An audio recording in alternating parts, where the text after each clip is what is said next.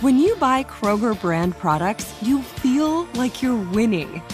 That's because they offer proven quality at lower than low prices. In fact, we guarantee that you and your family will love how Kroger brand products taste, or you get your money back. So next time you're shopping for the family, look for delicious Kroger brand products, because they'll make you all feel like you're winning. Shop now, in-store, or online. Kroger, fresh for everyone. The Hartford understands protecting your business with the proper insurance can be a challenge. The Hartford team can provide coverage to suit your industry. The Hartford empowers mid to large-size companies like yours to help manage risk, from liability and property insurance to workers' comp and more. Let The Hartford help protect what's unique about your business. Learn how at thehartford.com. Meet Gary. Gary's about to become an Einstein in an instant. Whoa, Einstein hair. I like it. That's right, Gary, because you're using Salesforce powered by Einstein AI to connect data, predict business trends, generate personalized content, and wow customers. I do feel a lot smarter. Because you're not just Gary anymore. You're Gary, empowered by Einstein AI. Did you hear that, team? I'm an Einstein. Oh, can I get a selfie? The #1 AI CRM. Now everyone's an Einstein with Salesforce. Now, from our nation's capital, this is Bloomberg Sound On. Today, we received news that our economy had 0% inflation in the month of July. He might rip it in half and throw the one we weren't using on the floor, and we would have somebody come in and tape it back together. Bloomberg Sound On. Politics, policy, and perspective from D.C.'s top names. I was going to get this done come hell or high water. We believe in the rule of law, and that's what our country is about. I believed he was going to run before. I'm as stronger in my belief now. Bloomberg Sound On with Joe Matthew on Bloomberg Radio. Might be ridiculously hot outside, but inflation is cooling. The CPI number out this morning was 8.5. We're going to hear more from Wisconsin Congressman Brian Stile on his reaction to that news. Plus, Donald Trump was in the hot seat again today, pleading the fifth during a live deposition in a New York case involving his real estate business. And then we had another round of midterm elections yesterday. What do they tell us about November? I'm Emily Wilkins, filling in for Joe Matthew today for the fastest hour in politics. So obviously, big story today, that CPI report. Inflation is still high, but not as high as it was last month, falling to that 8.5%. Gas, airfares, those prices are down, but cost of rent, cost of food, that's still climbing. Inflation has remained a top issue for voters throughout this year. And we know from the nonpartisan Congressional Budget Office that we can expect high inflation to persist into 2023. With us now to discuss this and other issues is Congressman Brian Stile, a Wisconsin Republican. Congressman, thank you so much for joining Sound On. Absolutely. Thanks for having me on. I wanted to just sort of jump right into it, start talking about the big news of the day, obviously these CPI numbers. And I want to get your sense of what the takeaway is. I mean, obviously the report this morning showed that inflation is slightly down to 8.5%. Is this a good sign? It's good that it's down, but when we dig into the numbers, I don't think it gives a lot of confidence that long-term we're moving in the right direction. What do I mean by that? We look and see that energy prices are down, but not because supply is up, but because demand is down, as if we're already in a recession. And so I remain concerned about the broader impacts that this is going to have on our economy, that our economy has contracted last quarter.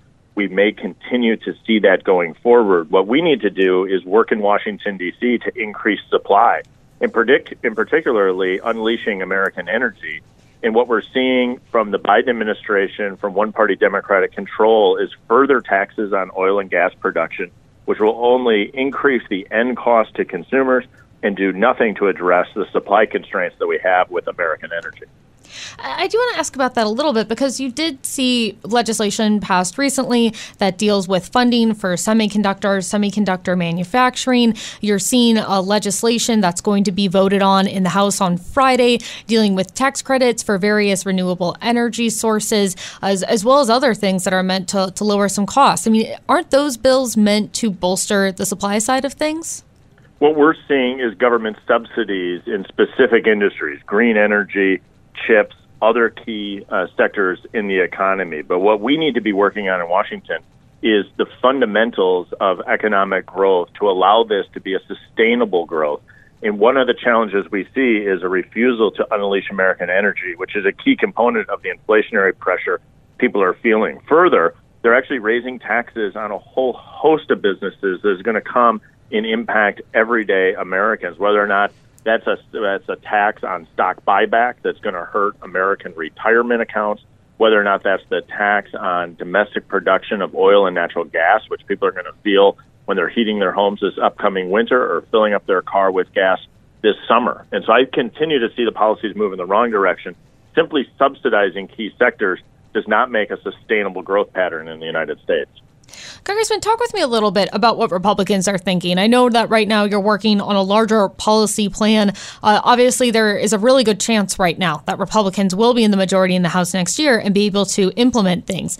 I think, we could easily see inflation still at a very high level if Republicans get the gavel and control next year. So what are Republicans going to do to address some of this inflation and make sure that we're not going into a recession?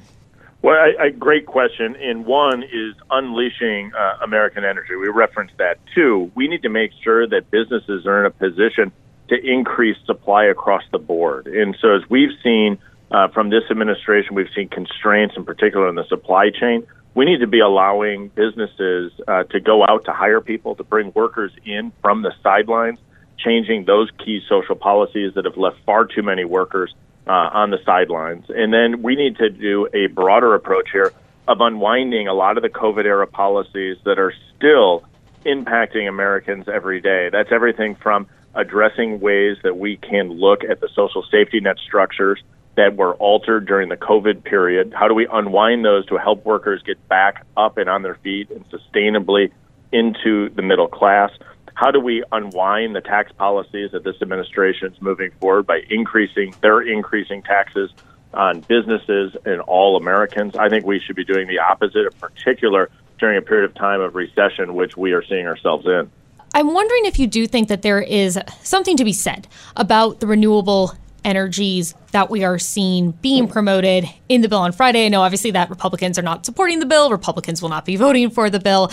But at the same point, I've spoken with folks in your conference, including Congressman Garrett Graves, who feels like there is some spot for renewables. How are you thinking about that? We need an all-of-the-above energy approach. There's absolutely a need for additional sources of clean energy. There needs to be more wind, more solar, and we could go down the line. The key is that market fundamentals need to be driving this movement forward, not simply government subsidies.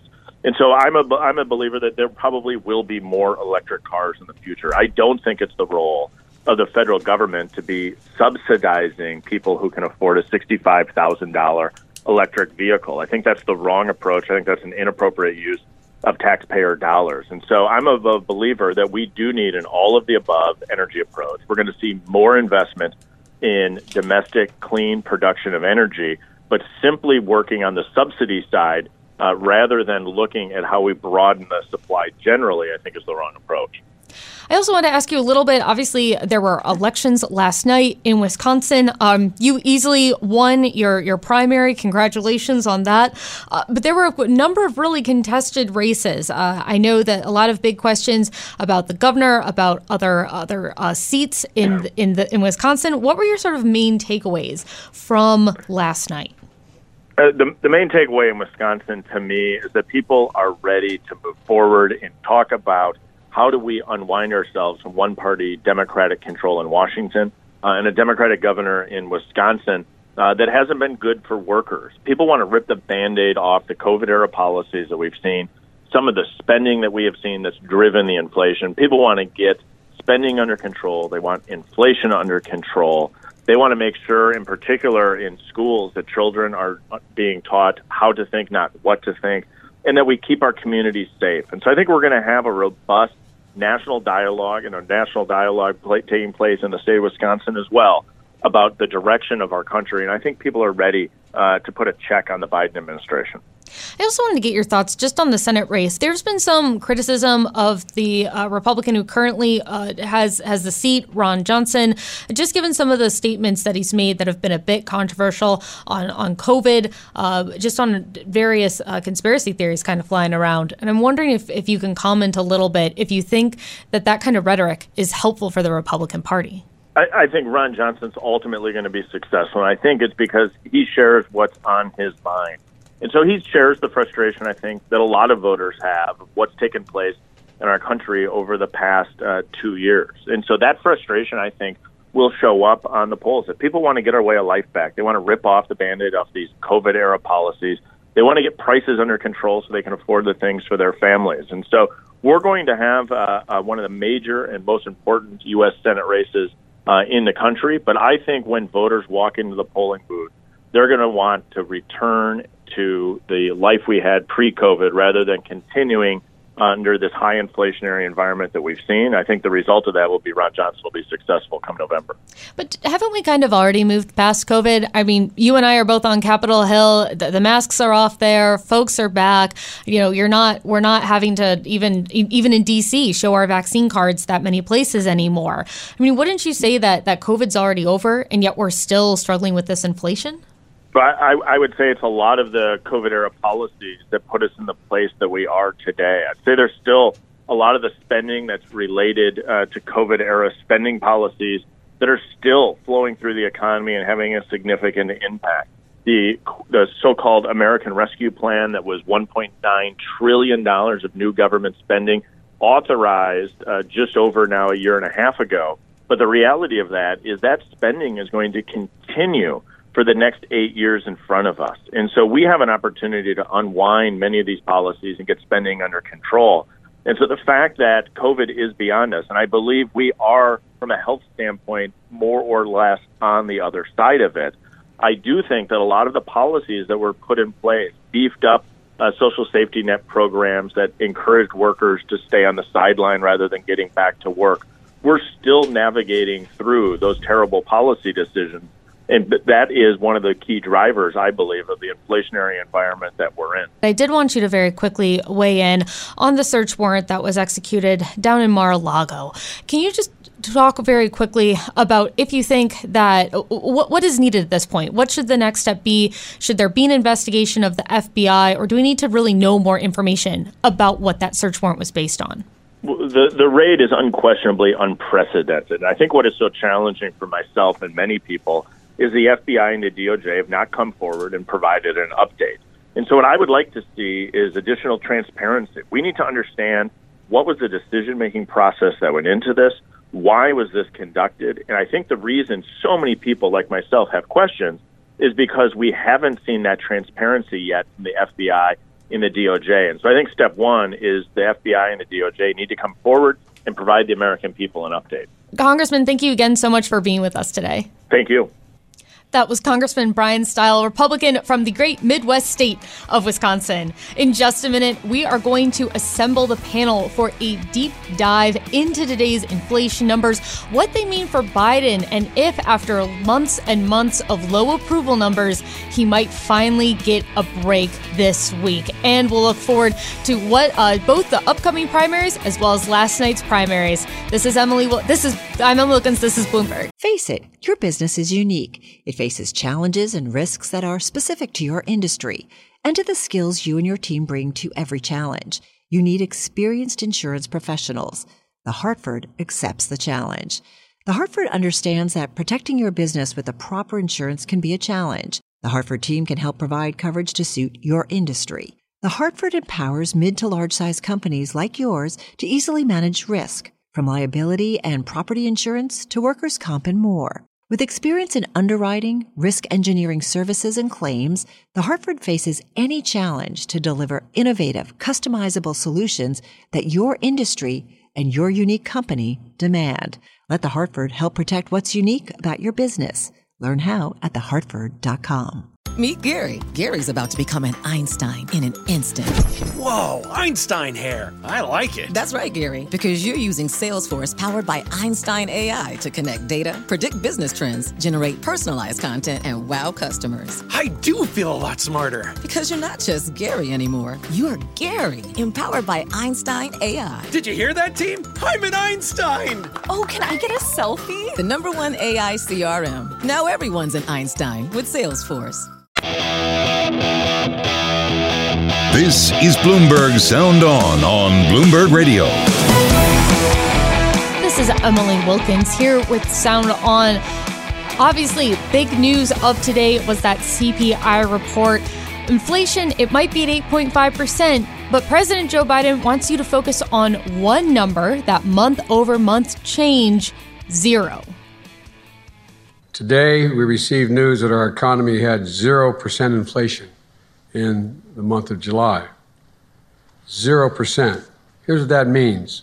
While the price of some things went up last month, the price of other things went down by the same amount. The result, 0 inflation last month. But people were still hurting, but 0 inflation last month. 0, 0, 0. Well, let's bring in Bloomberg Politics contributors Jeannie Sheehan Zaino and Rick Davis. Rick, I'll just start with you here. I mean, is it fair to really be focusing on the number 0 when inflation is at 8.5%? Well, I think they just picked something that they thought was sellable and wouldn't get them into trouble in the future, right? I mean, like, they can make it sound really good. Hey, we had 0 inflation in the last month, but you know, the options are, is this peak inflation, or are we now seeing a drop in inflation? And the question for them is going to be how they present this to the electorate who are going to be voting in a couple of months. And I think it's kind of an interesting trick that they're playing, you know, by picking on the 0, because it's a positive number, right? Everybody's been talking about how much inflation has been going up and up and up. And I think this is a number that gets them comfortable. It gives them something positive to say without getting trapped into, gosh, what if it goes back up or bounces up, you know, next month, and then all of a sudden, you know, that 0 isn't a 0 anymore. Yeah, it feels like we're doing the whole transitory inflation thing again. I mean, as you literally began talking, the White House press office just put out another release, and the headline is a month of 0 inflation. Jeannie, though, I mean, I take Rick's point well that, you know, they can message all they want on this 0 number, but you still have higher inflation. For voters, are they really paying attention to the fact that inflation 0% this month? Is this actually going to make a difference to the average American? 0 has never sounded so good to the White House. That is the watchword of the day. And yes, it has been a very, very good week and a half for this White House. And, you know, if anybody had told me a year ago that this is where they would be, killing the #1 terrorist, the CHIPS Act, the reconciliation bill, you know, the PACT Act, you know, so much. And now inflation today, we get the number. It is cooling off. I mean, that is the reality. It is slowing from a year ago. We don't have to talk about this 40-year high, and you and Joe Matthew don't have to play the #1 song from 40 years ago so we can all remember how bad it was. So this is a very good day for this White House. And let's add to that, gas prices down for the 57th day in a row. That, you know, now hovering, I think, nationally around $4, plus or minus $4. So is it perfect? No. To Rick's point, you know, should it go up? You know, they're going to have to message that. But I think that they are trying to be very careful and moderate while making the case we're going in the right direction. I want to dig into a little bit about Biden's week. Jeannie, you laid it out really well. You got the CPI report. You had him signing the CHIPS Act yesterday. You had him sign the Burn PACT Act today. On Friday, the House is very likely to pass parts of his signature legislative plan. Rick, are we going to start seeing a turnaround in Biden's numbers? Well, it's certainly a better messaging right now. You know, the fact that they're actually getting something done on Capitol Hill, he's able to be seen, you know, signing important legislation, delivering financial aid to people all up and down the economic sector. But, you know, then wild cards happen, and the FBI raid on Donald Trump's home in Mar-a-Lago kind of blew a couple of these big announcements right off the front page of the newspaper. And so I think that he's still struggling with how to do positive announcements without Donald Trump interrupting his show. And the reality is he did have a good week. He's had a good month, really, in August. Not a month that many people are paying attention. But when Donald Trump gets to grab the headline, and he didn't even have to try to do it. It was done to him. It's just an unforced by Biden's error. own attorney general. Exactly. To a certain extent, yeah. Jeannie, what do you think here? Is there any way for Biden to really begin to get his poll numbers back up? I mean, if a week like this doesn't do it, what is? Yeah, it's tough, but I will note, I was just looking at some of the 3 latest polls from August 7th to August 9th. You've got Reuters, Rasmussen, and Economist. He is ticking up, and now he is 40 to 45% approval. Now, that may not sound perfect. He's still underwater, but, you look at, previous polls, and he was down sometimes in the low to mid 30s. So he's ticking up there. Is it going to change him completely? No. The reality is, I think very important, the Democrats have been trying to show, and Biden as a part of this, and this last month, as Rick said, that Washington is able to work, narrowly, not doing as much as they wanted it to do, certainly, but they are able to talk about important pieces of legislation that are widely supported among Americans. Do I think it's going to be a game changer in the midterms? No. I think, though, that coupled with Donald Trump in the news and some of these extremist Republican candidates may be enough to save the Democrats the Senate, rather. They will lose the House. And that in and of itself is a huge win for Democrats. If it happens. A huge if. I mean, Rick, I do want to toss it to you. We've got only about 30 seconds left, but you're the one with campaign experience. How difficult is it to take wins like this in Washington and really translate them to voters? Yeah, you need sustainability. You need to be able to do it over a decent amount of time. You can't just have one good day and then, a series of backlashes. So I think these guys are starting to get their mojo back at the White House. If they can launch a good campaign post-Labor Day and let it last for a while and not be interrupted by global events or Donald Trump, they have a shot. Well, Rick and Jeannie, stick around. We will be back to talk a little bit more about some of those accomplishments as well as the week that former President Donald Trump had. Certainly a lot of headlines there. Coming up, we will speak to Greg Giroux with Bloomberg Government about the primaries. This is Bloomberg. Broadcasting live from our nation's capital, Bloomberg 99.1. To New York, Bloomberg 1130. To Boston, Bloomberg 1061. To San Francisco, Bloomberg 960. To the country, Sirius XM Channel 119. And around the globe, the Bloomberg Business app and BloombergRadio.com. This is Bloomberg Sound On with Joe Matthew. It is Wednesday in an election year, which means that last night another round of states held their primaries. This includes setting up a marquee Senate match in Wisconsin, and a Trump-backed candidate wound up having quite a good night. But the most interesting House primary is arguably yet to come. We're going to break it all down with Bloomberg Government elections reporter Greg Giroux, a guru of all things elections at Bloomberg Government. Greg Giroux. Greg, thank you so much for joining us. Obviously, a lot that went on last night, numerous states holding their primaries. I wanted to get started on the major win, I think, for Trump last night. His endorsed candidate for Wisconsin governor, businessman Tim Michels, defeated former Lieutenant Governor Rebecca Kleefisch on Tuesday to secure that Republican nomination. The win's going to pit Michels against Democratic Governor Tony Evers in November.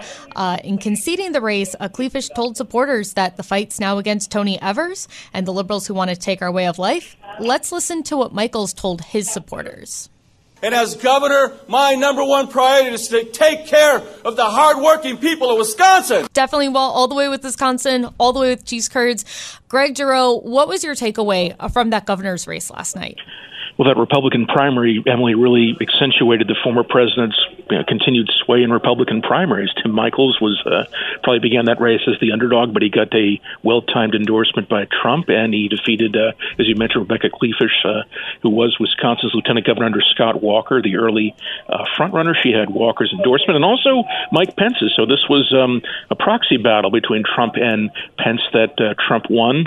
And I'd also note that the Wisconsin Republican Assembly Speaker Robin Vos was almost unseated by a pro-Trump challenger just because Vos refused to agree with the ex-president's much debunked false claims that the Biden 2020 win over Trump in Wisconsin could be decertified. So Voss barely held on to his seat against a underfunded Trump challenger. So this is still very much Donald Trump's Republican Party, especially in Wisconsin.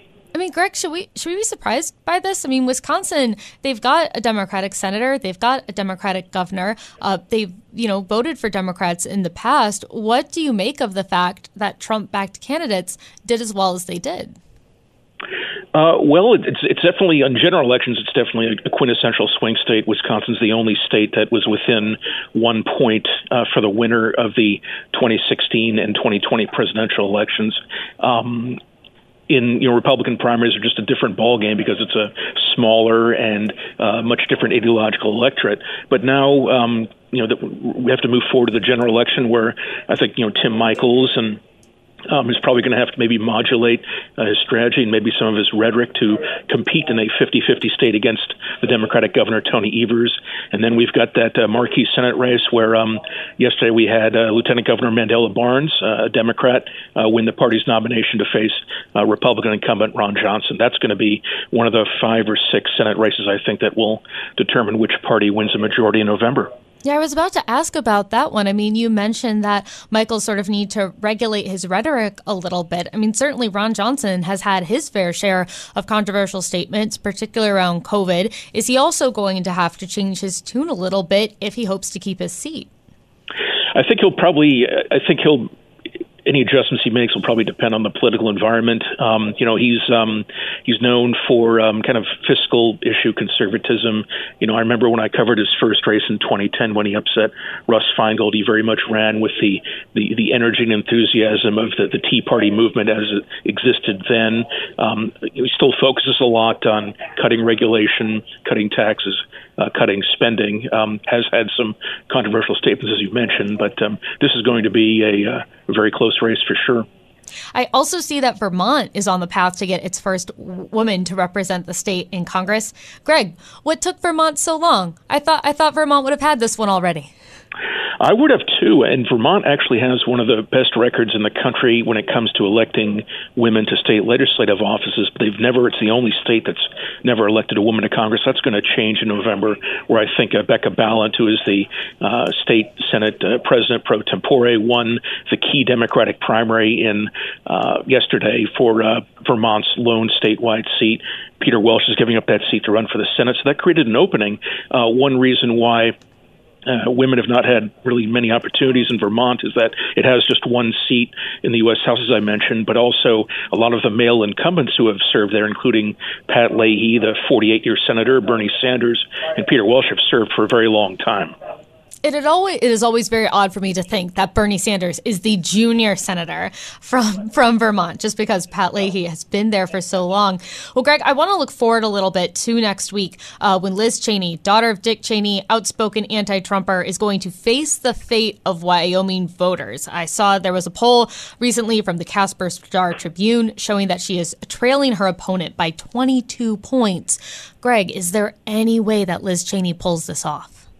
It's hard to see how she does it. I mean, she's the clear underdog in a state where Trump won 70% of the vote in 2020. That was his best showing nationwide. And so of the 10 Republicans who voted to impeach Trump, 4 declined to run for re-election, and Cheney is the last of the 6 seeking re-election to face the primary voters. 3 of those 6 have already lost in the primary, 2 barely advanced, and Cheney is more likely than not to lose to Harriet Hageman, who's backed by Trump. So we may have, at the end of the day, 1, maybe 2 of the 10 Republicans who voted to impeach Trump left in the next Congress in January. Yeah, I mean, also yesterday, even though this primary happened back on August 2nd, you saw Congresswoman Jamie Herrera Butler, a congresswoman in Washington state, also one of the 10 who voted for Trump's impeachment, also concede to her opponent. Washington has a bit of a different primary structure, but basically the top 2 spots, one of them was taken by a Democrat and one was taken by a Republican who Trump endorsed. Greg, we only have about 30 seconds left, but from your perspective, it seems like Trump is still the kingmaker within the Republican Party. Is that fair to say? Yes, he still has a lot of clout, and as we've seen from the results of the primaries involving the Trump impeachers, including Jamie Herrera Butler, it really underscores how Trump and his supporters have almost completely purged the House Republican Conference of Trump opponents and skeptics. Well, Greg Giroux, thank you so much for joining us. I'm sure we'll be hearing from you soon as the primaries continue. That's Greg Giroux, Bloomberg government election reporter, one of the hosts of the Down Ballot Counts podcast. Definitely take a listen to that.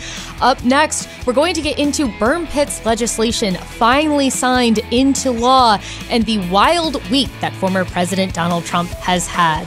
I'm Emily Wilkins. This is Bloomberg. Face it, your business is unique. It faces challenges and risks that are specific to your industry and to the skills you and your team bring to every challenge. You need experienced insurance professionals. The Hartford accepts the challenge. The Hartford understands that protecting your business with the proper insurance can be a challenge. The Hartford team can help provide coverage to suit your industry. The Hartford empowers mid to large-size companies like yours to easily manage risk, from liability and property insurance to workers' comp and more. With experience in underwriting, risk engineering services, and claims, the Hartford faces any challenge to deliver innovative, customizable solutions that your industry and your unique company demand. Let the Hartford help protect what's unique about your business. Learn how at thehartford.com. Johann Schmiegel, you've got the world's highest IQ. Yes, 247. Wow. Did you know that thanks to Salesforce with Einstein AI, everyone's smarter? Now everyone's an Einstein, just like you. But I'm the smartest. Not anymore. With connected data and trusted AI, everyone can give customers experiences they've only dreamed of. Oh, look, here's a few Einsteins now. Hey, hi. Hola, amigo. Everyone's an Einstein? It's okay, Johann. Let it happen. The #1 AI CRM. Now everyone's an Einstein with Salesforce. You're listening to Bloomberg Sound On Bloomberg Radio. Usually, August in D.C. is quiet. Lawmakers are gone. Everyone goes on vacation. But that is not the case this week. We have all been busy. President Joe Biden among us.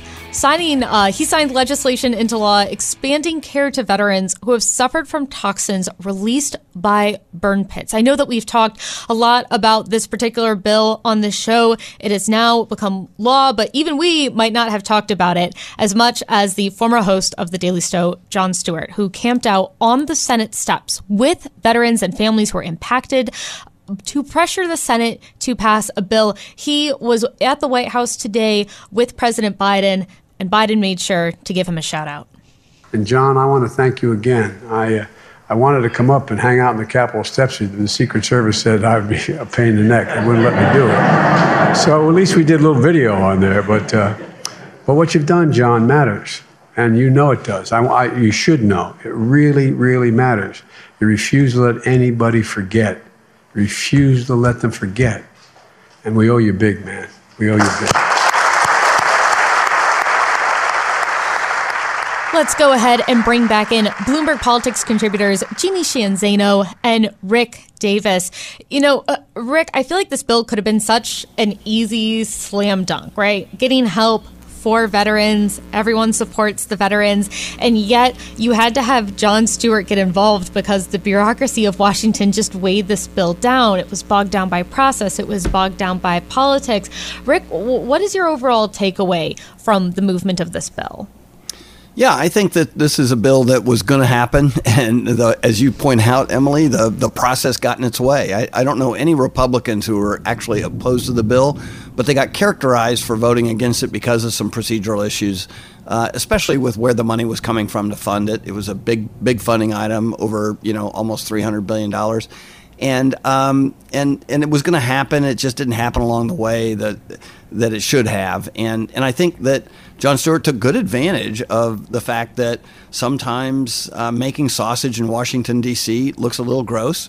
But they got the bill out and they got the bill passed and signed. And I don't think that people will remember sort of the hiccups along the way. I think this will be a bill that everybody goes back after recess and says to their constituents, we took care of veterans.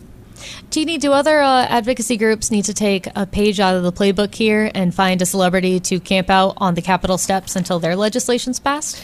Yeah, it's not a bad strategy, but I think it's really important to stop for a moment and say this was a long-term promise made to veterans. It's a critically important bill, very deeply personal to the president. He attributes the death of his son, Beau, to these toxic pits. And so, this is a very big moment across the board. And it's, as Rick, it's bipartisan. The Republicans got caught up in the spending issue, discretionary otherwise. But, this is a huge win for veterans and a very long time coming, and it was a very moving bill signing, and Jon Stewart deserves a lot of credit.